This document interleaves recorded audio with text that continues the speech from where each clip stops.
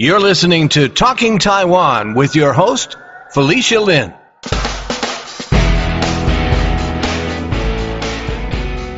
In this episode of Talking Taiwan, we share the second half of my interview with illustrator and cartoonist Guy Gilchrist, picking up after part 1 in episode 207.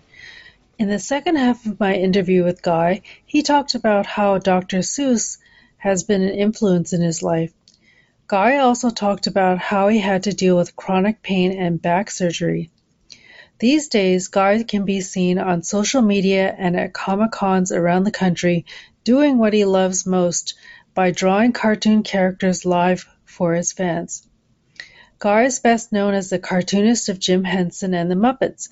He's also had his hand in notable cartoons such as the Teenage Mutant Ninja Turtles, Looney Tunes, Tom and Jerry, Tiny Toons, Pink Panther, and Disney, among others. He was declared a national treasure by former First Lady Nancy Reagan, and his artwork has been enshrined in the Smithsonian. Since one thing we can't do on this podcast is to show the magic of Guy's cartooning, we've decided to host a live online event where you can meet Guy this Saturday, November 5th at 6:30 p.m. Eastern Standard Time.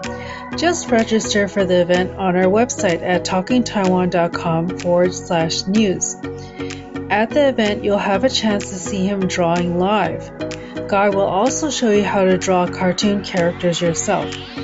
The best part of all this is that Guy has generously offered to donate all of the drawings he does that night, and you can enter to win them by simply making a donation of $25 or more to Talking Taiwan's GoFundMe page. If you'd like to attend the event, just register at talkingtaiwan.com/news. This episode of Talking Taiwan has been sponsored by NATWA, the North America Taiwanese Women's Association. NATWA was founded in 1988, and its mission is 1. To evoke a sense of self-esteem and enhance women's dignity. 2. To oppose gender discrimination and promote gender equality. 3. To fully develop women's potential and encourage their participation in public affairs. 4. To contribute to the advancement of human rights and democratic development in Taiwan. 5. To reach out and work with women's organizations worldwide to promote peace for all. To learn more about NATWA, visit their website, www.natwa.com. Without further ado, here's our interview. I actually started following you on social media after I learned about you, and I also understand that was there some story about Dr. Seuss and how Dr. Seuss also was instrumental and gave you some encouragement as you were developing your career? Huge. Well, I wrote to him later as an adult. Okay. I think the story that I've told this story many times, especially to school children. When I was in third grade, so I was about 8, and trying to figure my world out. We took a field trip to a college. It was St. Joseph's College in Hartford, Connecticut, and to me, going on a field trip in third grade just meant like I was going to steal kids' lunches. I was going to sit in the back of the auditorium. I was going to take a nap. No school. This is great. Because at that time, I was not doing very well in school. I was. I'd like to be a clown. I'd like to, draw funny pictures of the teachers and stuff like that. And I was constantly getting sent down to the principal's office. I mean, I was in the principal's office so many times that the cushion on the seat in the office was the shape of my butt. And, and he was saying, like, call me Steve, the principal, Oh, wow. So anyway,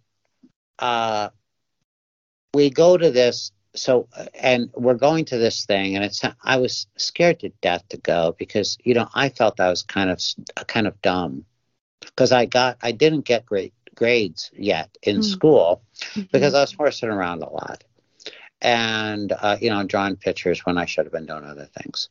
And so it was at a college. And to me, at college on TV and everything, everyone's real smart. And I'm feeling like, I'm going to be, the stupidest one there. And the other thing was, it was for some stupid thing called a Festival of Children's Literature. And what the heck? Yeah. The only books that I had were comic books. I also had 2 Dr. Seuss books, Yertle the Turtle and Horton Hears a Who. And then I had golden books, like of the Disney books and Woody Woodpecker and stuff. So, but anyway, so I sit in the back of this auditorium and the lights go down. I'm ready to take a nap or shoot spitballs or something. And the minute that the lights go on stage and they start talking, I start flipping out and I start praying to, I used to call him the man in the sky, God, that he would use his superpowers of magic to put me right in the front of the stage because it was the most amazing thing I ever saw in my life. It was a festival of children's literature. These were the greatest writers and artists in children's books. And of course, I didn't know who any of them were. But they all came out and told stories or poems or read from their books or whatever they did. And it was every single one was more amazing than the next and the last. And I started to think, oh my gosh, I do that. I tell stories. I can write stuff down. I could do this. And it starts to dawn on me. You can do this. You're already, you're already writing the stories of the drama that you're doing. Why don't you do this? You could do this for a living. Look at, they all wear really nice shoes. They got nice clothes. They probably make a lot of money. You can make a lot of money doing this. Then out come the artists, and there were people that painted realistically and cartoonists, and some people drew, and some people showed slides. And it was just the coolest thing I ever saw in my life. And I decided at that moment that school probably wasn't a bad idea, and that if I was going to be rich, I better go to take math class instead of getting sent down to the principal during math class. I should probably hang out there and actually learn how to count the money that I was going to make being and I start making this plan to get even with the entire world by actually attending class, right? I get this but I didn't know who any of these people were, but they were the greatest in the world. And then at the very end of the show, out came Dr. Seuss. Wow. Ted Geisel. And he came out and he drew a picture of his cat, the Cat in the Hat. And I was so far away, he was so small, and the picture was so small. But the words were huge. And he said, has anyone ever told you that if you have a dream and you dream that dream enough, no matter what that dream is, that dream will come true? And we were all in the dark are nodding to Dr. Seuss. And Dr. Seuss goes, I asked you. And he says it really loud. And we're all freaking out. Dr. Seuss is scaring us. He says, has anyone ever told you, boys and girls, that if you have a dream and you dream that dream enough, that dream will come true, no matter what? And we're all, yes. And he says, well, baloney. And I'm like, oh, my God. My hero just stuck a pin in the balloon of my dreams. I had finally decided I was going to do this for a living. And now he's saying that's all baloney. He said, you could dream you were a duck night after night after night, and you're not going to be a duck. He said, and it's also impossible for you to ever get anything if you don't get up and go do something about it. He said, but if you do get up and go do something about your dream, and don't just dream it, but you go and try, he said, you can get anything you want. I promise you. And that did it. Like, that did it. It was like, I'm already doing it. I'm already doing this.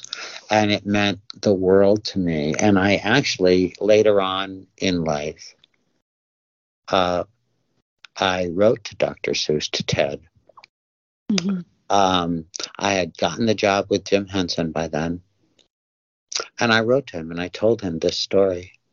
And at the time, I was having a very difficult time because I really still wanted to write children's books. And I was having a difficulty getting anyone to, take me seriously and to look at my stuff. And so I sent my manuscripts and my dummy books. That's what you call it. It's a dummy book. It's like, it's a comp, like a comp, rough. I sent it out to him, and he loved it, and he encouraged me. But anyway, that moment when I went home from third grade, everything was coming together. And, and of course, the very next year, I saw, Walter Lantz on TV and said, well, then that's it. I'll go to work for him. Because your original question was, did you ask him for a job? I think I did. I want, it was honestly, Felicia, it's all I wanted. It was a crazy thing. It's like, everybody, if you really, truly, truly, truly, truly want something, and that's all you ever think about, kind of, I promise you get it. Anybody that didn't get what they wanted, at some point they stopped. They quit. Because you had to, because the world won't quit on you. Right. Well, I think it's a combination of wanting and then also trying and getting it back up again. Like you said, as a 10-year-old, up until you were 16, you were going to New York and knocking on all of these doors and trying all these things. And then finally you got the job drawing the coloring book for Disney. Yeah. But how many tries did that take, right? Yeah. And I'm not saying that every dream can come true if you just, I'm not being Tinkerbell and saying believe, believe, believe. Okay. I'm saying that, and I understand that sometimes life gets in the way. You wanted to be, a concert pianist or something, and that may not have happened. But, but you're probably still amazing at piano, and you're probably still making, people very, very happy at it. If you have something though that you truly, truly love, and you keep going for it, eventually, some way, shape or form, that love that you have and that gift, it will be shown to the world, and the world will prosper, and you will prosper from it. It always happens. It always happens. Whenever I talk to anyone that says, well, when I was a kid, and then I kind of, and then, and then, and then, but when I'm hanging around anyone that, especially like in the theater or in the arts, in any way, because it's so hard to do it for a living. It's incredibly difficult to do it for a living. And sometimes you have to pretend, you have to pretend you don't have a stomach and you're not hungry for 2 weeks, things like that. It's very, very, very difficult life. But when we're sitting around at these Comic Cons and stuff like that and hanging out, no matter what form, of art, the arts we're in, we all have very similar stories. whether we came from a poor upbringing, a wealthy upbringing, a middle class upbringing, we were city folks, country folks, whatever country we're from. There are always these times, and sometimes many times, when it looks impossible. And then something happens because you kept on believing, and that's what it was with me. I never ever thought for one moment I wasn't going to do this. So Dr. Seuss, he encouraged you when you were trying to get your book published. So you did eventually publish your own children's book? Yeah, the first books that we put out were 4 books of a character called Mud Pie, a little gray cat. And they were, put out with a company called Modern Publishing, and they weren't like the biggest publishers in the world or anything, but they were the ones that took my book. And so the very first ones came out, and they sold very, very well. And, because I was always getting, I would go to publisher after publisher after publisher, and they would say things like, you draw too cartoony. Your stuff looks like Saturday morning cartoons. You're not this, you're not that. Go to work for this one. Go to work for, why don't you go do Disney stuff? Why don't you go do this? Why don't you do that? Where I kept thinking, I don't know, I have a story I want to tell, and I'm going to tell it at some point. And by the time I wrote to Ted, I'm sure I'd been at least turned down by at least 24 of publishers in New York, and it wasn't getting any easier. And I was, really pounding the pavement, and I had a good presentation and everything. And then Ted said that when he was doing his first book, to think that I saw it on Mulberry Street, that there's a very famous story that he got so upset that every single publisher, it seemed like in New York City, had turned him down, that he took his dummy book and he threw it in the garbage. And his college roommate, pulled it out of the garbage, took it to the university press at the college. Wow. They were the ones that originally published it, or it would have never happened. That was a very famous story. So when Ted told me to keep on trucking and don't give up, he was saying, because I kind of did.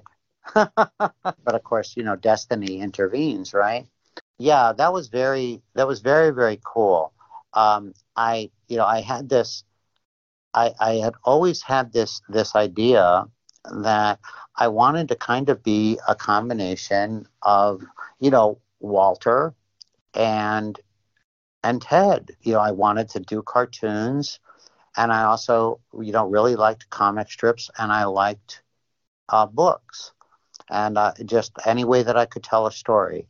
And, and that actually kind of wound up being what I do. We've got a special announcement for you. On November 5th at 6:30 p.m. Eastern Standard Time, we're going to be hosting a special live online event for you to meet master cartoonist Guy Gilchrist, who is best known for drawing the Muppets comic strip. Register for the event at talkingtaiwan.com/news. Guy is going to be doing what he does best, drawing your favorite classic cartoon characters, Looney Tunes, Teenage Mutant Ninja Turtles, Disney, or even Sesame Street. He'll demonstrate how you can draw a cartoon character yourself. The best part is that Guy has generously offered to donate all of his drawings from that night. If you want a chance to win, just make a donation of $25 or more on Talking Taiwan's GoFundMe page. Can you tell me a little bit about this Mud Pie character? Sure. Well, and Mud Pie wound up being in about 9 books. So Mud Pie was actually written for my mom, and the original book that I wrote was called My Mom's Okay. And it was me sort of reminiscing, and he was a little gray cat, and everything he did was wrong. and he messed up everything, hence the name Mud Pie, messy. And so, like, if he tried to help his mom do the laundry, he would put an entire box of laundry soap in, detergent. Of course, and flood the entire street. Or if he tried to wash the car, he'd forget, there'd be an indoor swimming pool inside the car, right? Anything that he did, right. Even if he tried to get her, if he went to, and picked her wildflowers, then there'd be bees that would chase him home, and all the flowers would go flying, and Mom would be putting a Band-Aid on him, and he'd only one flower with one petal left, things like that. But so the book was called My Mom's Okay, because it was like, I tried to help my mom with the laundry. She said, don't help me anymore. But she said, just don't help me anymore. And then she, gave me a snack. My mom's okay. It would always be my mom's okay after he messed up. Then the second book was My Dad's Okay, and it was a very similar thing. And then there was another book called I'm Having an Excellent Day, which was every single thing that could ever go wrong in your day goes wrong, but there's a silver lining. For instance, you're out of cereal, so Mom made you pancakes. Or you wanted to go camping out in the yard, but it was raining. And so, so then you wound up having the greatest, tent inside the house and sleep over and telling ghost stories, whatever it happened to be that he wanted to happen, it didn't happen. Opposite did. Turned out that he had a really swell time. And that was sort of the idea of all of the Mud Pie books. It was kind of going back to my childhood. We didn't have anything, and so you'd make a cardboard box into a car or a rocket ship. I think that that's why the books did pretty well.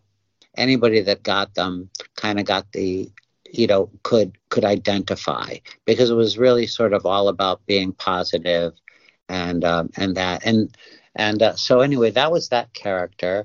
And the first 4 books came out with Modern Publishing.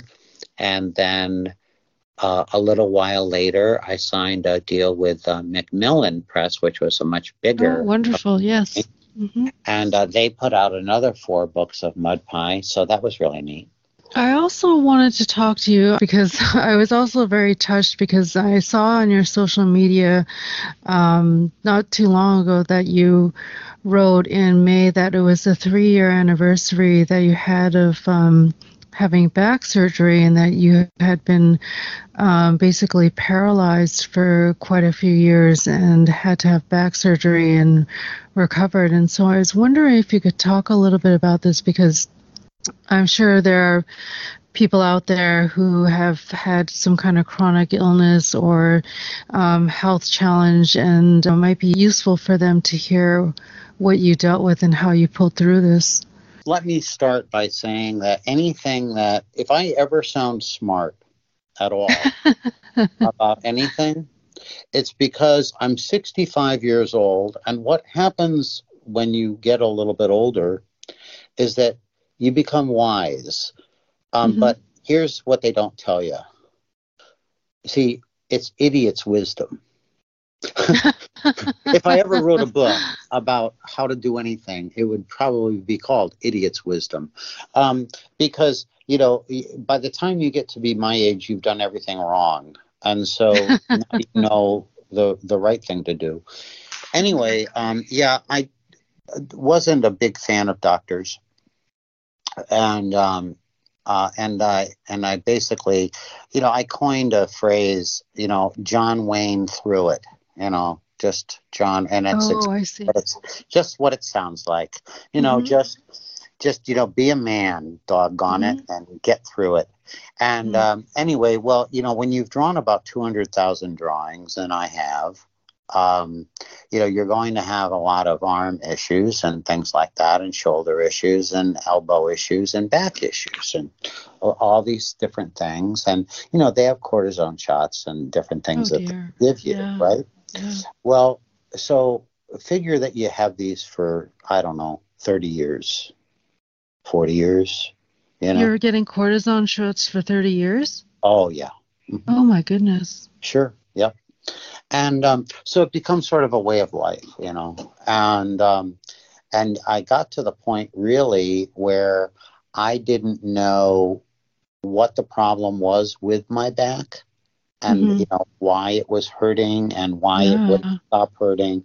Yeah. I had lumbar surgery, fusion, when I was like 29 years old. About 6 years ago or so, I was getting the cortisone shots in my arm and in my shoulder and elbow and stuff like that.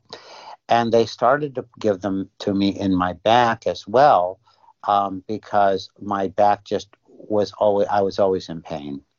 And I was constantly working. You know, I did the Nancy comic strip over 22 years. That's a daily thing. Also, you know, doing animation, doing books, doing this, doing that. And so I was working an awful lot. And I couldn't figure out why, no matter what I did with my back, that it wouldn't, you know, get better. But I didn't have any x-rays, MRIs, or anything like that. The doctor would, you know, say, well, it's probably this and it's probably that. And, you know, and they'd give me, you know, some cortisone. And anyway, and I would keep on going because they'd say, we'd like to do some tests. I'd say, no.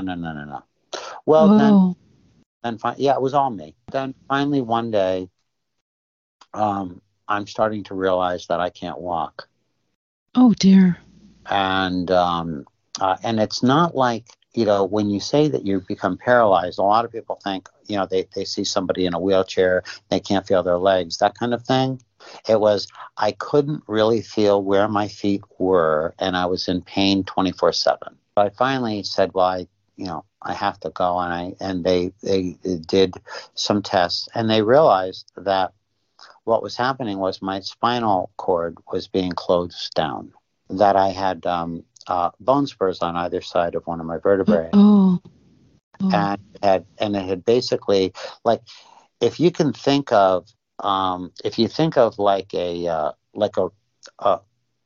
almost like okay, if you think of strings of a guitar or a violin or something like that, okay, and then if they're really loosened up, you know, you could squeeze them together, like in the middle, okay. Well, that's what my back looked like. Oh boy! So it was, they had, you know, basically completely shut down my spine. All my nerves were being closed off. They did an operation and they, you know, lopped those spurs off and reopened my spinal cord. And that moment was like a brand new day for me.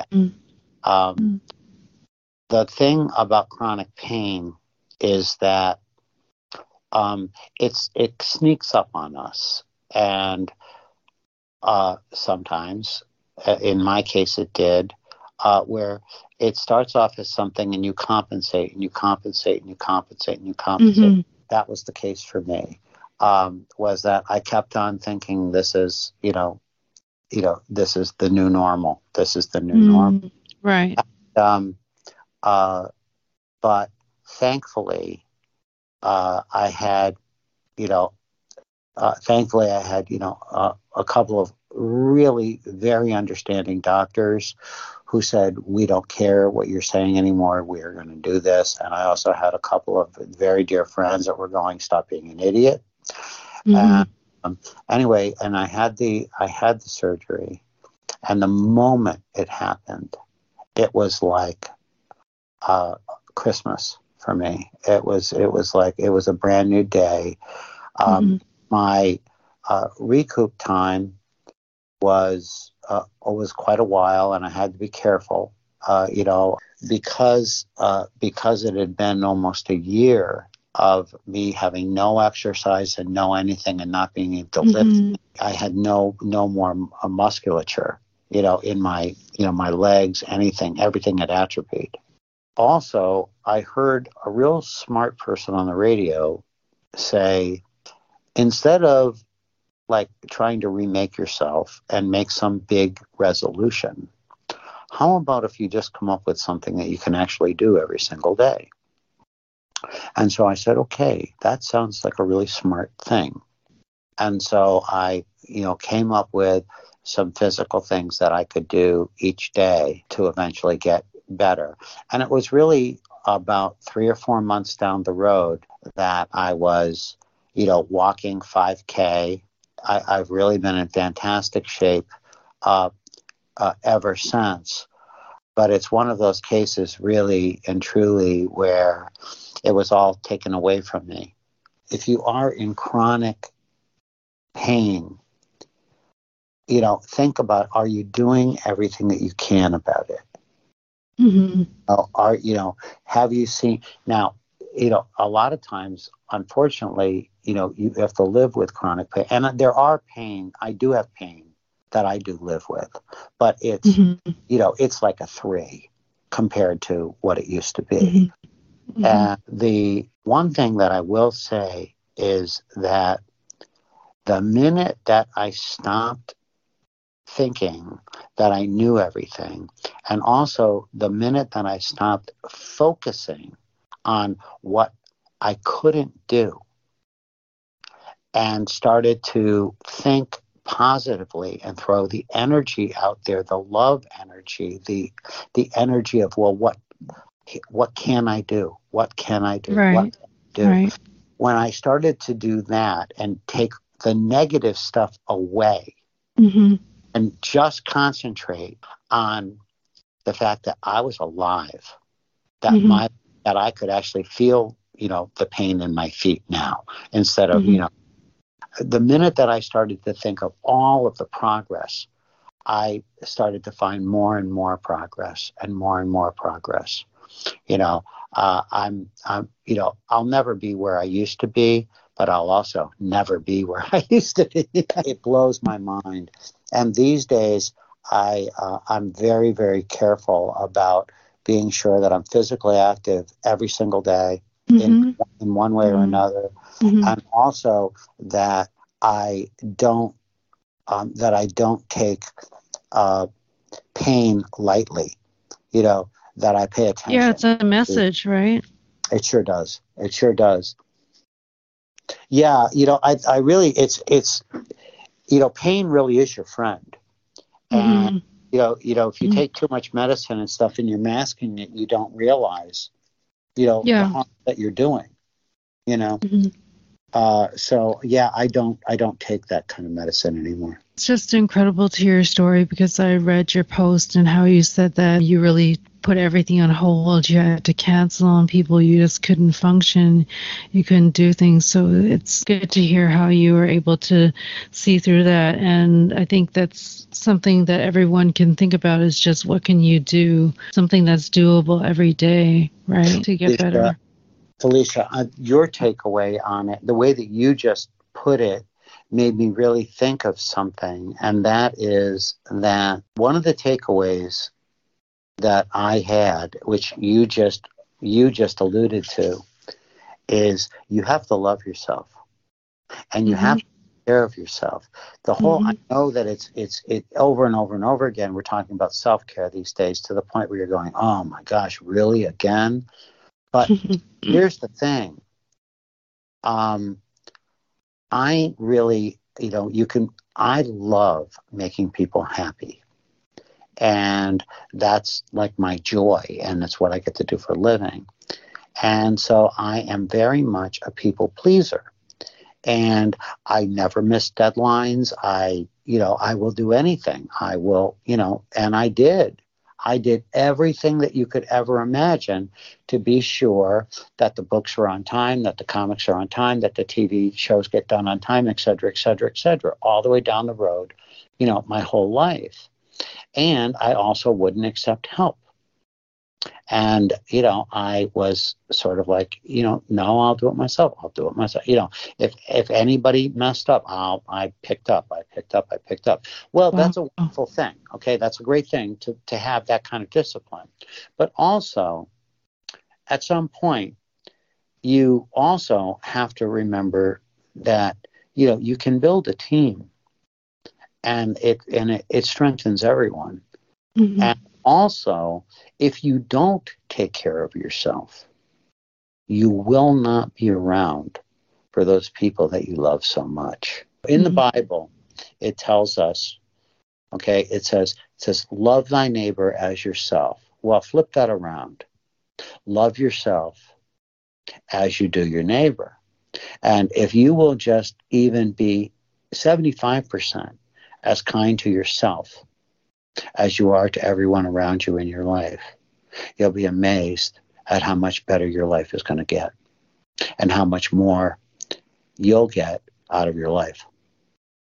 Yeah, thank you for sharing that, Guy. It just makes me think of like what they say when you're in the airplane, put your oxygen mask on first and then help somebody else. It was the thing that my friend said, Guy, if you don't take care of yourself, you're not going to be here for them or me.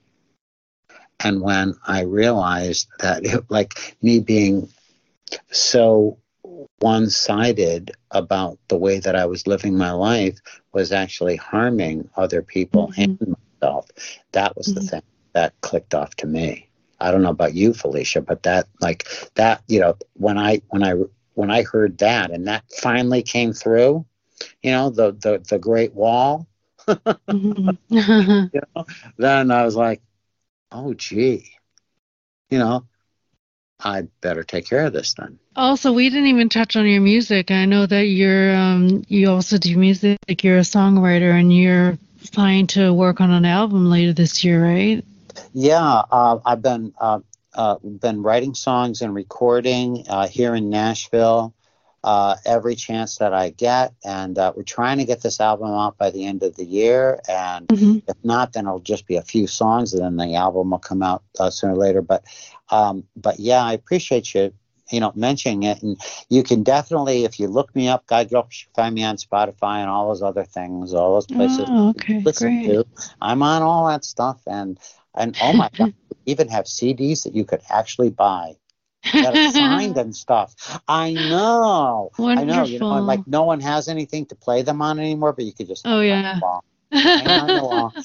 Use it as a frisbee for your dog. Well, thank you so much, Guy. I want to thank you so much for your time. I really appreciate it because I know that you're very busy, and that this is like a really great addition to the interview. And we'll certainly keep in touch about the event we have planned in November. Thank you. You have a wonderful day. You too. God bless you. Bye. Yes, you too. Bye-bye. I've been speaking with illustrator and cartoonist Guy Gilchrist, best known as the cartoonist of Jim Henson's Muppets comic strip. This episode of Talking Taiwan has been sponsored by NATWA, the North America Taiwanese Women's Association. NATWA was founded in 1988 to evoke a sense of self-esteem and enhance women's dignity, to oppose gender discrimination and promote gender equality, to fully develop women's potential and encourage their participation in public affairs, to contribute to the advancement of human rights and democratic development in Taiwan, to reach out and work with women's organizations worldwide to promote peace for all. To learn more about NATWA, visit their website, www.natwa.com. Now it's time for you to show us some love. We just found out that you can rate us on Spotify. Or if you're listening on Apple Podcasts or Audible, leave us a review there. It helps others to discover Talking Taiwan. To learn more about any of the items mentioned in this episode, visit our website, talkingtaiwan.com. There we'll list any related links. Thank you for listening to another episode of Talking Taiwan. I'm your host, Felicia Lin. Talking Taiwan is brought to you by Forumosa.com.